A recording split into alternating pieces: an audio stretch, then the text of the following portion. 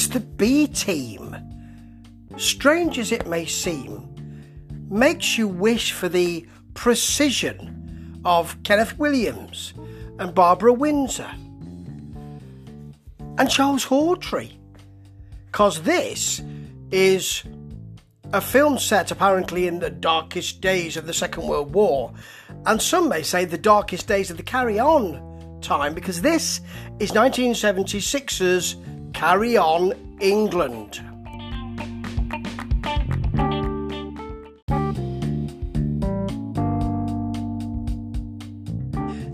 It's overlooked, this movie, and rightly so, because it's a pale comparison to other Carry On films. In fact, you could say that this one and the next one, Carry On Emmanuel, are not really Carry On films. Carry On Emmanuel does have Kenneth Williams, but doing a nasty French accent. Doesn't seem like him at all. And this one strips away so many of the cast and has so little plot that it really seems like a completely different film.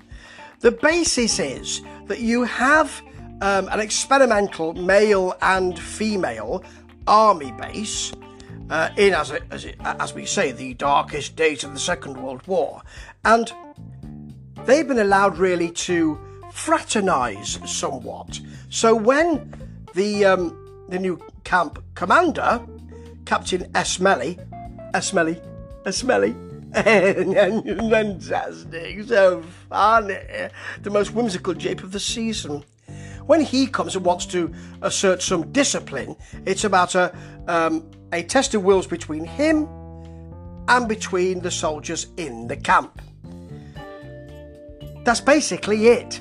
By the end of it, they have some kind of air raid, and they do seem to have remembered their training, and it works for them, and Melly looks good, and so does the sergeant, played by Windsor Davies. This is his second film with Carry On, but this is far more the Sergeant Major of the It Ain't Our Fault Mum shouting stuff. He manages some really good, quiet and character work in Carry On Behind, in difficult situations in that movie, to be honest. And that's a movie which seems to be not really like a lot of the Carry On canon, but this is something very different. When I tell you who the protagonists on the army side are, you'll see what I'm talking about. Because you've got Judy Geeson and Jack Douglas and Melvin Hayes and Patrick Mower. The idea is that they go from one billet to another and they fraternise. These are not Carry On stars. I'm not being snobby here, but they're not comedians, they're not comic film actors. These are actors in films who can do a comic turn, or they're sitcom actors who can keep it up for 30 minutes. They don't seem correct for the role. They just seem too modern, particularly Mower, who's always played that kind of louche and flash feel. You know, he's all right in Special Branch, with big collars and a big knotted tie, driving a flash car. That's fine, but here, in supposedly the Second World War, he just doesn't seem right. Neither does Melvin Hayes, who is doing the same shtick that he did in It Ain't Our Fault Mum, but without the women's clothing. And Jack Douglas just seems far too old. I'm sorry, he just doesn't seem right in their company here. Even though, actually, he has far more comedy chops here than the rest of them do. There's not a lot to say about this. Joan Sims is in there, but only as a little turn, and generally that's what you get. Playing the Barbara Windsor part, you've got Diane Langton, who had the physicality, but never really had the character, and never really turned a gag. And I can't believe I'm saying that about Barbara Windsor, who I've said in the past, couldn't really keep pace with some of the other comedians. But she could turn a gag. Diane Langton doesn't, and isn't allowed to in a way, because she's not that kind of actor. She's there because of her physicality, nothing else. Amazing to say that, you know, a lot of people go, oh, Barbara Windsor, she was just there so she could lose her bra or her clothing. Well, yeah, but actually, she could play a character, and a certain kind of character, but she could turn a gag on occasion. Diane Langton's not there for that. Joan Sims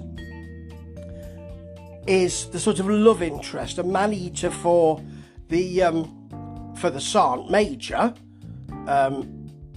That's Major Tiger Bloomer. Yeah, she plays Fook Sharp. Look sharp, Fook Sharp. Yeah, Fook Sharp, you see. Double F. Yeah, there's your gag. And generally, it's things like, you know, edicts about wearing certain clothing when you're on parade, which makes the women wear nothing but their trousers, so things like that, or, you know, or all of that. It had a AA rating when it came out, this, because it was a bit naughtier, and that's where they were going, to be honest. I don't know. It's it doesn't have much going for it, really. You have a couple of really good comic actors in Peter Jones, who I'm not sure. Did he do any other Carry On films? I'm not sure he did, you know. He's a cowardly brigadier in this, just quite nicely. And Major Carstairs is Peter Butterworth. We need to see some more of him as a kind of person who doesn't quite know what he's doing, which he plays extremely well. Note Brother Belcher in Carry On Up the Khyber. It just doesn't work. It just doesn't have a plot that you feel is interesting. It doesn't have gags that you remember after watching it. It has an energy, but of a sort of British sex comedy, and that is the point. Because, you know, when you've got the Confessions movies coming in, which are sub-Carry On films, really, with a different thrust, quite literally. You know, when you've got that going on, the Carry On films become clearer about sex. You know, certainly, as I've said before, Carry On films are successful because everyone's talking about sex and no one's getting any. Well, in this, they have been getting it, and the new lieutenant is trying to stop them getting it. They're kind of swinging here. It's like swinging London. You know, it's like a swinging army camp, and we don't want to see that.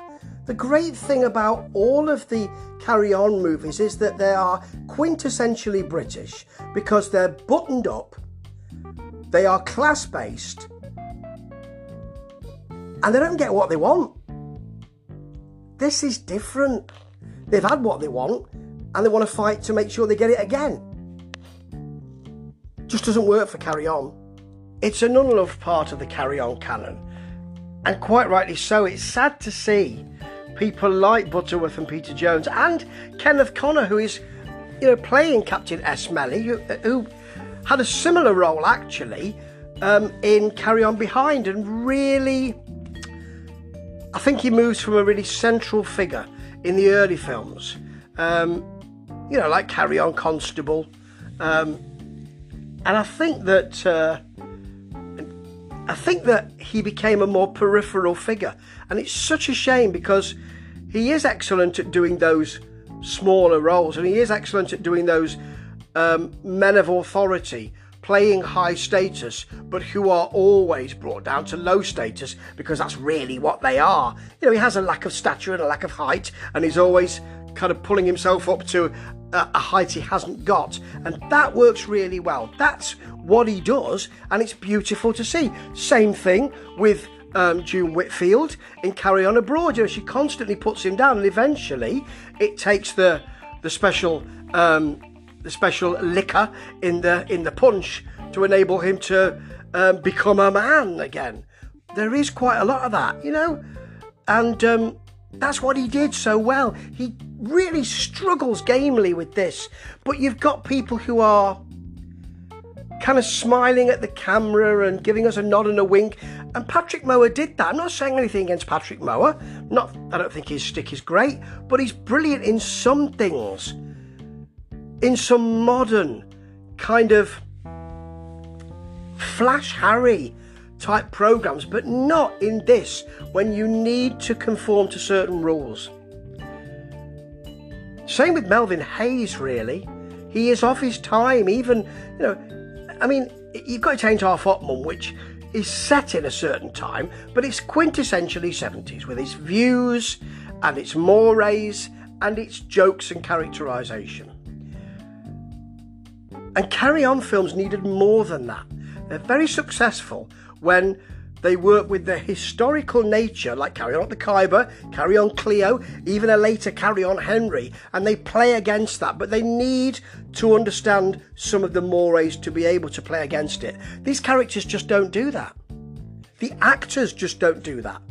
But I suspect the writing doesn't help them either. There's not a gag in this, really. Not that you could repeat and think, hey, but it's got that great gag in. I'm struggling to think of one right now. I think this might be the worst of the Carry On films. Even Carry On Emmanuel has that great scene in the middle with Joan Sims in the laundrette. This one doesn't even have that. Such a shame. And the last knockings of Carry On. If you want to have a look at it, you can do.